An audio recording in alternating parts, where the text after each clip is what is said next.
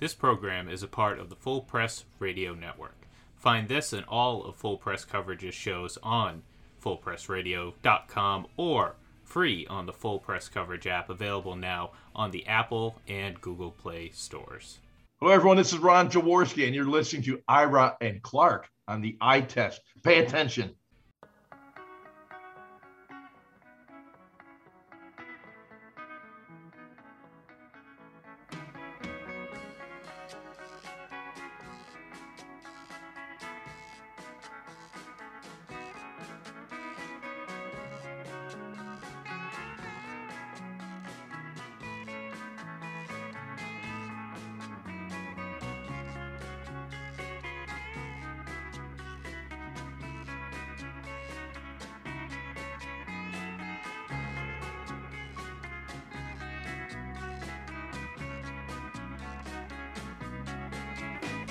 Well, welcome to the summer edition of the Eye Test for Two. I'm Clark Judge. I'm Ira Kaufman. And we're Hall of Fame voters, as you should know by now, joined by Hall of Fame producer Ian Glendon and today's special guest, the former wide receiver, Mark Clayton. Now, most of you or all of you should know Mark as Dan Marino's favorite target in the 1980s. In fact, Ira just looked this up. He caught 20% of Dan's 420 touchdown passes. Mark was also a five-time Pro Bowler who set a then single-season receiving record with 18 touchdown catches in 1984. You were covering the league then, Ira, and so was I. Mark was a pleasure to watch. And maybe you know that he's in the Dolphins Ring of Honor. Maybe you know he's in the Kentucky Pro Football Hall of Fame too. But I bet you didn't know that Mark Clayton is one of only three players in NFL history to catch touchdown passes from Dan Marino and, Ira, Brett Favre. So who are the others? Anyone? Someone? I bet Mark Clayton knows this. If you said Keith Jackson and Mark Ingram, go to the head of the class. Anyway, Mark Clayton, thanks so much for joining us. Well, thanks, guys, for having me. I certainly appreciate it, though. I've heard a lot about you guys' show, and it's a pleasure just to be on the show. Well, it's a pleasure to have you. And I'll ask you the obvious question right off the beginning. I mentioned Marino and Favre. You caught Marino and Brett Favre both at the beginnings of their careers. Marino in 83. I know you had that big year in 84, 85. Favre, you were there in 1993 with Green Bay. How were they similar, Mark, and maybe how are they different? But there's anything that struck you that linked the two as being very similar? Yeah, they are very similar in the aspect of they both are the most competitive people next to me that I know. They wanted to win as badly as I did, and man, those guys just wanted to be the best at their position and just help the team win in any way possible. That's their similarities. And their differences is, I think Dan at the beginning of his career, he worked a little bit harder than Brett Favre. Brett was, he was a young gunslinger, and he liked to really enjoy himself in the nightlife when I got to Green Bay. But he still was a good player, but I think that he didn't work as hard as Marino did at the beginning of their careers. Well, Mark, you mentioned yourself being competitive, so I'll ask you this. I mentioned you were a 5-time Pro Bowler. You were a 3-time All-Pro, 2-time NFL touchdowns leader, yet you were never a semifinalist while you were a modern era finalist for the Pro Football Hall of Fame. You were never a semifinalist, and I should say that again, you were never a semifinalist while you were a candidate for the modern era Pro Football Hall of Fame. Does that baffle you? And as a competitive guy, did you feel like, what are these guys missing? I did wonder why, because you speaking of making it to the semifinals, I never really made a cut. That's right. Once the heads start rolling after my nomination, then I was one of the first heads to be rolling, and I thought that was kind of odd. I just look at that as, one of the things that's really been happening throughout my whole career from when I played in high school. I had a very good high school career, and I got overlooked from the colleges. I only had 2 scholarships coming out of high school. And so my parents couldn't afford to pay for me to go to possibly wherever I wanted to go. So I had to go with one of the 2 that was giving me the free education and football scholarship. And then I looked at it as when I played at Louisville my senior year, I thought I had a pretty upstanding and a great senior year, but I get overlooked again in the draft. I don't go to the 8th round, but you know what though? I just use that Clark as fuel to my fire and motivated me just to work harder and just to show people that I could play and I did belong where I was at. And that's why I also look at it when I did make the Dolphins roster, the last cut of the Dolphins roster, and the reporters were asking me that was this a dream come true, and was I surprised? I said, no, I really never dreamed to play in the NFL, and I'm not surprised that it happened because of how hard I worked for it. And I owe a lot of that credit for me really boosting my motivation a little more to Richard Mann. And Richard Mann was my receiver coach at Louisville. And in my senior year, he left to go coach the Baltimore Colts. Yeah. And he called me in afterwards, and he told me, he says, son, he said, I'm going to leave and I'm going to go coach in Baltimore. He said, but I'm going to tell you this right here. He said, son, you can play on the next level. And he said, you just got to work harder. He said, but I'm going to see you. If you work hard, he says, there's no way that they can keep you off of a team next year. So then that really just planted that seed right there in my brain, because I never really was thinking about the NFL then at that time. But I started working my behind off, and he gave me a great foundation to really work with, before he left. So I owe a lot of credit to him for really even just planting that seed and really motivating me even more just to work hard and try to make it to the next level. Hey, Mark, I had Richard Mann here in Tampa on John Gruden's staff. He's a real class act, Mark, class act, no question. Yes, he is. And Gruden was my position coach. He was my receiver coach at Green Bay. and he wasn't even Chucky back then. Nobody knew him back then, right, Mark? He wasn't Chucky. He was not Chucky then. Hey, Mark, this disrespect thing, and I think you're right, because I think it followed you to the Dolphins. And Mark, in '84, your second year in the league, 18 touchdowns, you lead the league, you set the record. And Mark, I'm looking at the first team All-Pro receivers. There were 3 of them: Lofton, Art Monk, and Roy Green. And you got 18 touchdowns. I mean, your second team. So, Mark, right off the bat, you're probably wondering what's going on here.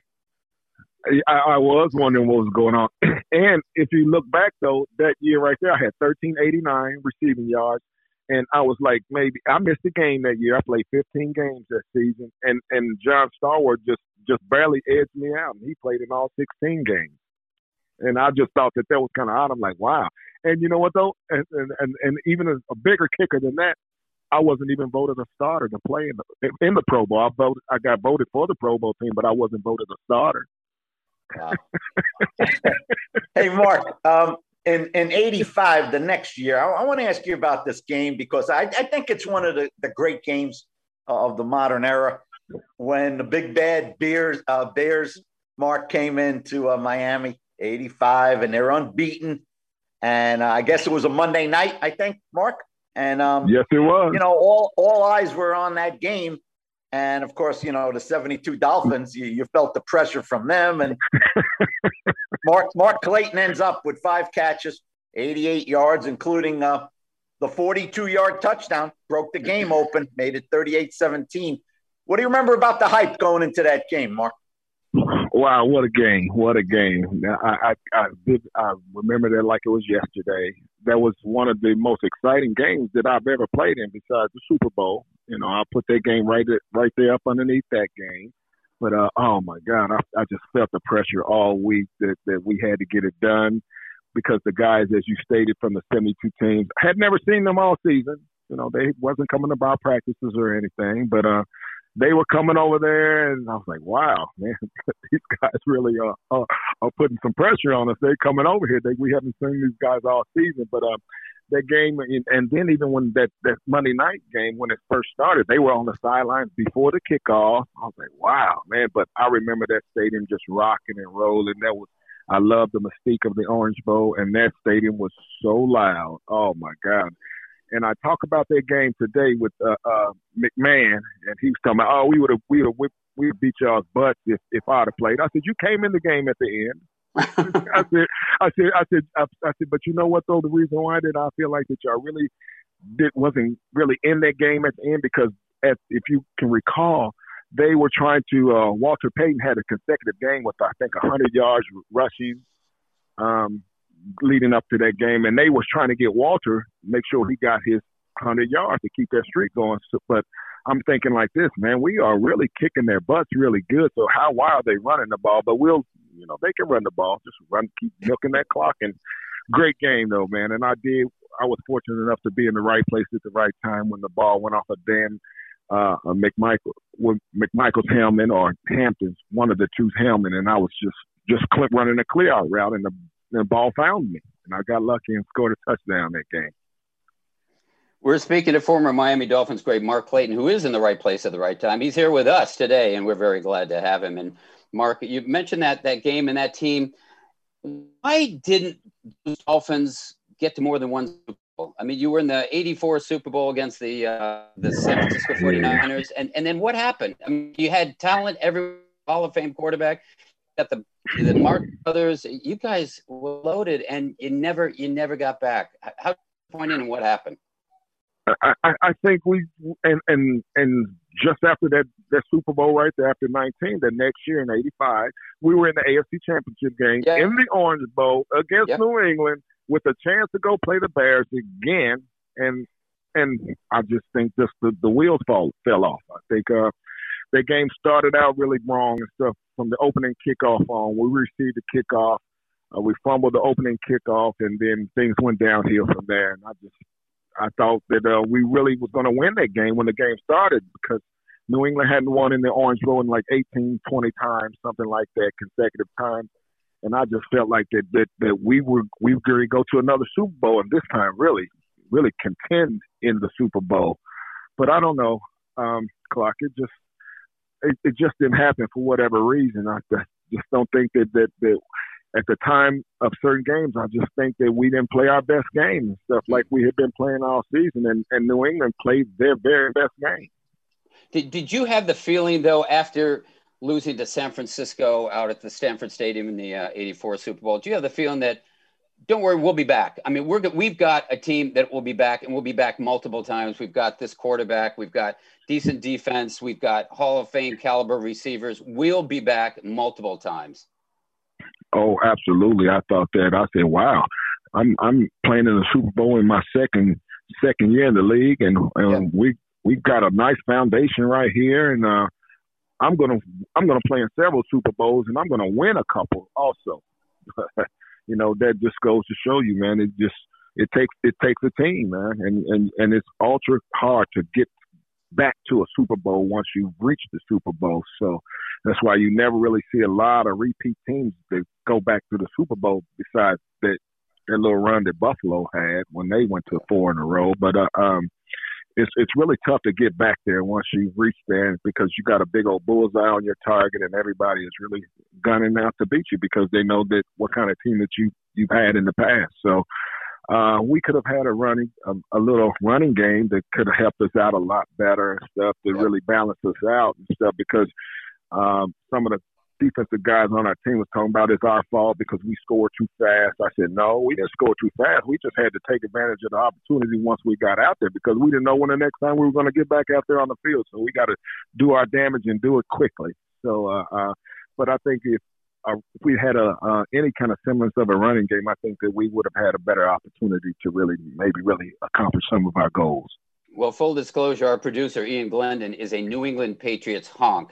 And you and I and Ira all know that you would have been a much better AFC representative that year than the New England Patriots. And you might have pushed the Chicago Bears to the mat and over the edge in that Super Bowl. I'm just sorry it wasn't Miami in that game.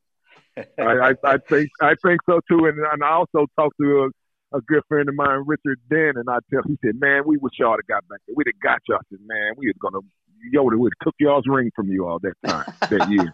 So you're not glad that you didn't see. You was glad that you didn't see us. That's what I tell you. No question.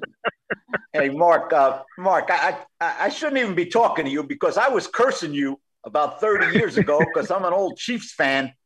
And I got to say, of all the great catches Clayton made over the years, I think about this one, the 1990 season playoff game. You know what I'm talking about. Yes, and I do. The Chiefs go into Miami. They're up 16-3 after 3 quarters. I mean, the Dolphins are doing nothing. And Marino gets hot and scores a touchdown. And then at the end, Mark Clayton is outflanked to the right against Albert Lewis. Hell of a player. Sir. Hell of a player.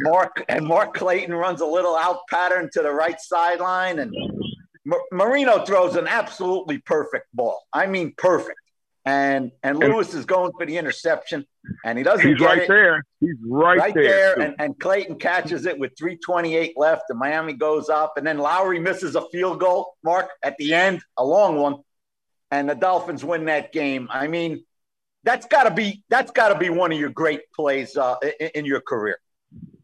It is. You know what, though? That was just one of those games that Dan and I we were on the same page, and we were zoned in, and we knew that we had a good opportunity to pull this game out. And like you said, we came back in that game because the Chiefs were winning.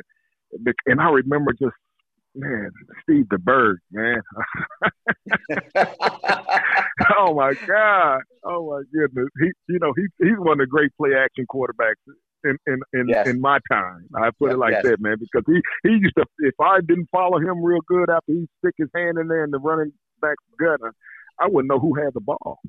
But right. He was just that good. And we just really I think that was one of the great wild card games of all times. I think that it was a back and forth game. It was a very exciting game. And it just comes from the hard work that Dan and I put in. Stuff to really just be on the same page right there, because I think Dan he checked to that play right there, and Albert Lewis, he was just a fingernail away from really getting his hands on that ball and stuff, and I just really kept my concentration, and I said, well, we're going to the next round. I felt like that, and I chunked the ball up in the stands, and that was a nice little hefty fine for that right there, because the commissioner had already warned me about don't be throwing the ball up in the stands anymore. You can hand it up to somebody in the stands, but don't throw it up in the stands. But I said, I don't care. I'm gonna pay this fine.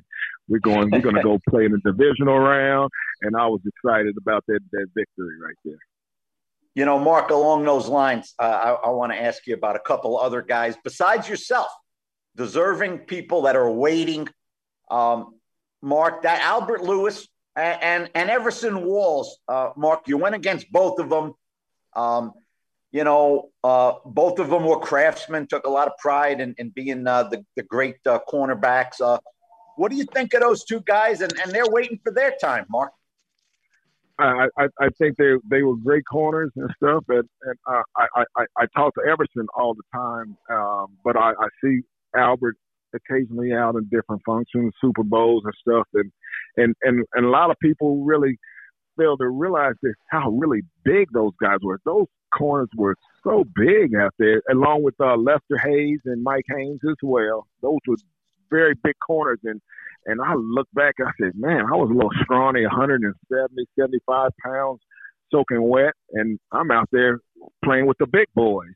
And back then, I tell people, I said the 500 plus receptions that I had to wrestle for practically every reception that I got, because the rules were still kind of the same as far as the illegal contact was still in effect, but they never enforced those rules back then. So, which made it really kind of hard. We were arm wrestling and tussling and up and down the field the whole time until the ball got there. But I busted my butt for all those receptions, and a lot of people really don't realize that, the way that things were then compared to the way that things are today, man. I wish I would love to play in this era right here. Wow. I wasn't afraid to go across the middle then, And I definitely wouldn't be afraid to go across the middle in today's game. Not at all. Because there's no such thing as a defenseless receiver, the era that I played in. You know, the ball could be so high over your head. If it came around your vicinity, they could knock you out. And a lot of receivers did get knocked out from balls that they couldn't even catch. We're speaking with Miami Dolphins great Mark Clayton here on the High Test for Two. Sorry to cut you off there, Mark, but I wanted to follow up with that because you and Marino were unstoppable at times, and so was that Dolphins offense. And I'm just wondering, in an era, as you mentioned, where the NFL's virtually outlawed defenses, how do you think you and Dan would fare today? Wow. I think we talk about that all the time. Dan feels like he could have thrown for 6,000 yards in a season if we played in today. And I'm not really sure how many I would catch somewhere on 13, 14, 1,500 yards.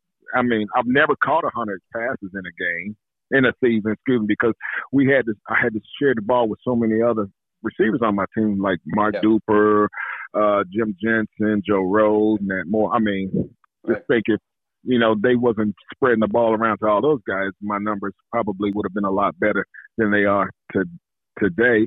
But I just made do with what we had to work with. I wasn't getting, no more than 5-6 targets a game, compared to the targets that these guys are getting now.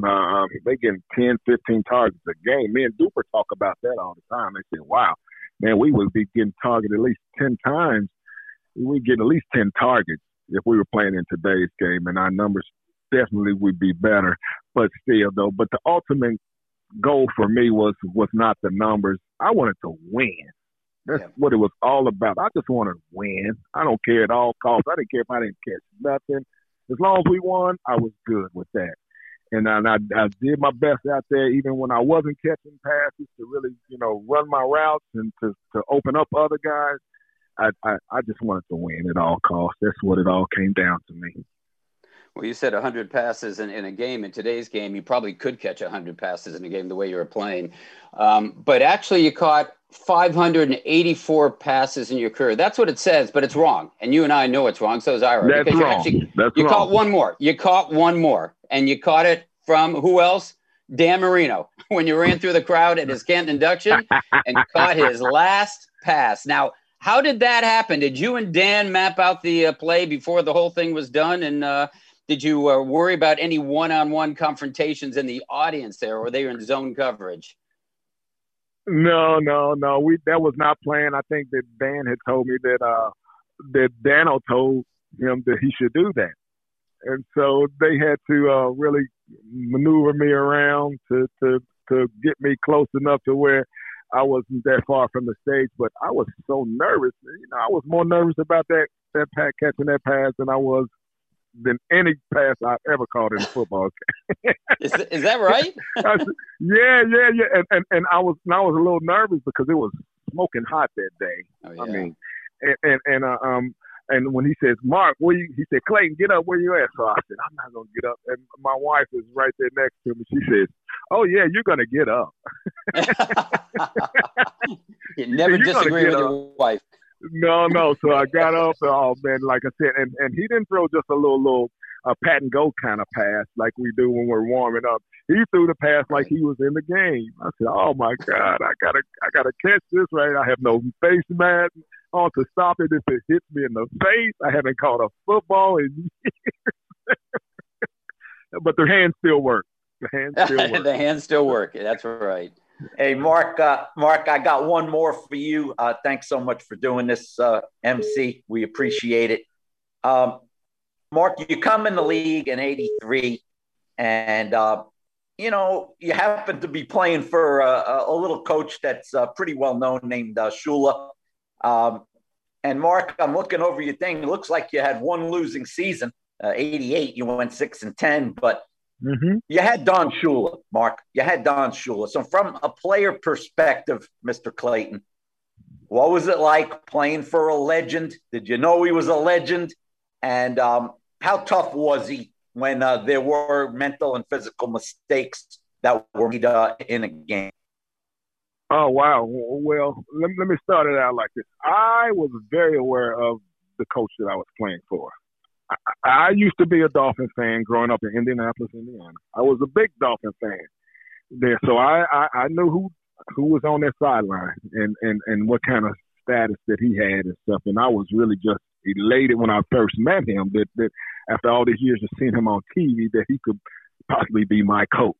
So I was very excited about that, as well as meeting first time when I met Paul Warfield. I told him that I was him in the middle of the street growing up, and I was excited to meet him. And he kept saying, no. But Coach Shula, he prided himself on us being mentally prepared.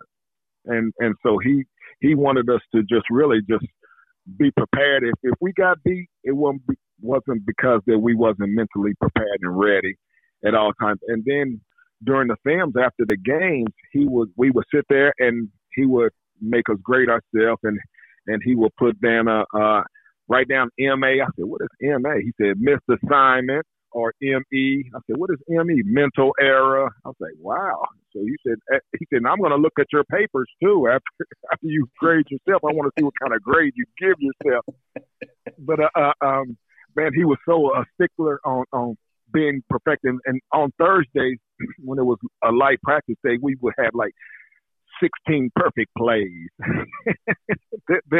And if we didn't run the 16 perfect plays like he wanted to do, we would start all over again at one. So he was a pretty perfectionist. And let me tell you a quick story about one of my very, very first encounters with Shula as being out there on the field. My rookie season, my very first playoff preseason game, we played Dallas. So he let the rookies play the second half, the veterans play the first half. So it's my turn to play, and I'd already muffed a couple of punts and a couple of kickoffs that game early in the first half, but I wasn't playing offense. I was just on the special teams then. So I got in the second half with Dan and stuff. So Dan gets cute, and he decides he wants to call an audible at the line. And that's our first preseason game, both of us. And so I wasn't really sure on if the play that I knew he was checking. I wasn't really sure if the play he was checking to was a quick out or a slant. So I went with the first one. I went with the quick out. And so it was right on the left sideline, and our sideline was right there. So I run the quick out right there, and Coach Shula is right there. He says, G.P. Clayton, what the hell are you doing? Don't you know what the F you run on 81? I looked at him. He said, 81, you a-hole, 81. He said, don't you? He said it again. Don't you know what you do on 81? I said, no, but I'm going to learn, Coach. So then after that right there, boy, after that game right there, and I didn't really know that I hadn't made the team until, after I saw that after that preseason game that some veterans were getting cut to, because you got to trim the roster. Some veterans were getting cut, and some people that got drafted before me were getting cut. So I said, wow, I got to make the team. So from that point on, I told myself, I said, if I'm not going to make the team, it's not going to be because I don't know what I'm doing. So I jumped into that playbook so hard and good and stuff. And even after that right there, and I started learning everybody's position then from that point on. And then Coach Shula, he even said before, he said that I learned the playbook faster than anybody he's ever coached and stuff after that, because I knew everybody's position. And it worked out well because after I made the team, the week one, we played Buffalo, and Tommy Vigorito was returning punts, and he went down with the torn ACL. So I had the punt. That was me, as opposed to running down on kickoffs and being the ball guy and getting looked up by Cornelius Bennett or Darren Palace. That's who it was. I was like, man, I'm a lightweight. And I said, man, I ran around them. They didn't have to block me. I ran around them. And so then later on in that game, Jimmy Cephalo went down with a torn ACL also. So now I'm coming in, third down. I'm on the field before Dan and Duper. They were still on the sideline. So I got the third down plays, and good thing that I knew my stuff because, on the 2 minute drill, you don't have time to run back. My primary position was flanker or Z. And so, but I learned X. I learned the slot, and it just paid off just nicely for me. So, and Coach Shula, I can really give him all the credit for really, for one, taking a chance on drafting me in the 8th round. Because without that right there, I don't know if I would have had the same career had it been somewhere else. But I'm greatly appreciative for him even taking that flyer out on me, on the little guy from Louisville, and believing in me. Mark, since you're so good at telling stories, and that was a good Shula story, do you have a Dan Marino story you can tell us, your best Dan Marino story, or something about Dan Marino that nobody knows? Oh, yeah. I'm going to tell you about how competitive Mr. Marino is, right? One year, I think it was, 85, the year we started out, and we won like the first 6 or 7 games, and then we played the Eagles in the Orange Bowl. And so Dan threw me a pretty pass, and it was over the shoulders, and I don't know how I dropped that pass. I was in back of everybody, and it just went through my wickets, right? And I was so upset at myself because I dropped the touchdown. And so we go on the sideline, and so Dan is like, he's giving it to me. So then all of a sudden I said, man, come on, man. You think I'm trying to drop the dang on ball on purpose, man? Man, come on, man. Get out of my face, man. Come on. I'll catch the next one. So he kept saying, yeah, you should have caught that one and stuff. So that just let me know that how much of a perfectionist that Dan is, too. He wants to win, and we barely won that game. We just won that game on a block extra point by Doug Betters, and we won by 1 point, 13-14. We won that game. What do you think he would have said to you if you had dropped that pass at Canton? Oh man, he kept saying, he already talked trash about me from the stage. Said, well, because I gingerly got up and took my time back. They said he was a little faster back in his day and stuff. Trust me. Hey, Mark, last question for me, and that's back to the Hall of Fame. You're now a senior candidate, and I think the odds of reaching Canton coming out of that pool. They're long, but you were a great receiver for a team that was very successful, high-profile team, high-profile and Hall of Fame quarterback. If you were to stand in front of the board of selectors today and make your case for Canton, say, listen, guys, I've never made a cut. I should make the first cut to the semifinals. Actually, I should make the second cut to the finalists. And you know what? I think I'm Hall of Fame worthy. What would you tell them? What would you tell the voters at Canton? I would tell them, I really don't, I'm not really big on tooting my own horn and stuff, but I would have to just tell them, listen, guys, I just left everything I had on the field, man. I gave it my all, and I played the game at a high level. I love the game. I believe that I belong. I don't not more so say that I deserve. I believe I belong there because I don't know what else I could base it on besides the numbers and stuff. I don't really like going back and forth with guys' numbers. But if you would look at Harold Carmichael's numbers, he played in the same era that I did. He played 13 years. I played 11. He's got like maybe a few more catches than me and a couple more yards. I got more touchdowns than him. And I had to share my passes with a bunch of other great players and receivers. And I still really produced and stuff. I don't know what more that I could say that I played the game at a high level. I went against the best of the best. So I don't know what would make it someone else's turn and not mine. I feel like that I'm definitely worthy, and I would be quite honored if I would really get that call and stuff. I think that would really put the icing on my career, even though I didn't win a Super Bowl. That's what I really played to do, to win a Super Bowl. But since I didn't, and it's a team sport, I just did the best that I could do. And I would be grateful just if I really got that call, man. I just really feel like that without Dan, since Dan is in it, I think I had a nice hand in getting him there, and I feel like that I deserve and I belong there also. Well, a footnote to this conversation, as you mentioned numbers, Harold Carmichael, he had 79 touchdown passes. You had more. You had 84. Calvin Johnson, first ballot Hall of Fame this year, had 83 touchdown passes. You had more. Reggie Wayne, finalist the past 2 years, 82 touchdown passes. You have more. So those numbers do speak for themselves. And I don't really, I don't know what else that we could really base it on, man. I really don't. I just did my job, man. The best that I could. And I didn't play for the numbers. You hear a lot of people now talking about numbers, man. I played strictly for the love of the game, and I loved what I did, and I wanted to win. Mark Clayton, we loved having you on here. Thanks so much for the time, and best of luck with your Hall of Fame kid. Hey, man, I really appreciate y'all having me on here. I'm gratefully appreciative. I enjoyed it, and let's do it again. Thanks, MC. The deal. Thanks, Mark. Appreciate it, guys. Thank you. Former Miami Dolphins receiver Mark Clayton. And Ira, I say this, it's sort of mystifying. He's never been a semifinalist. He's never made a cut.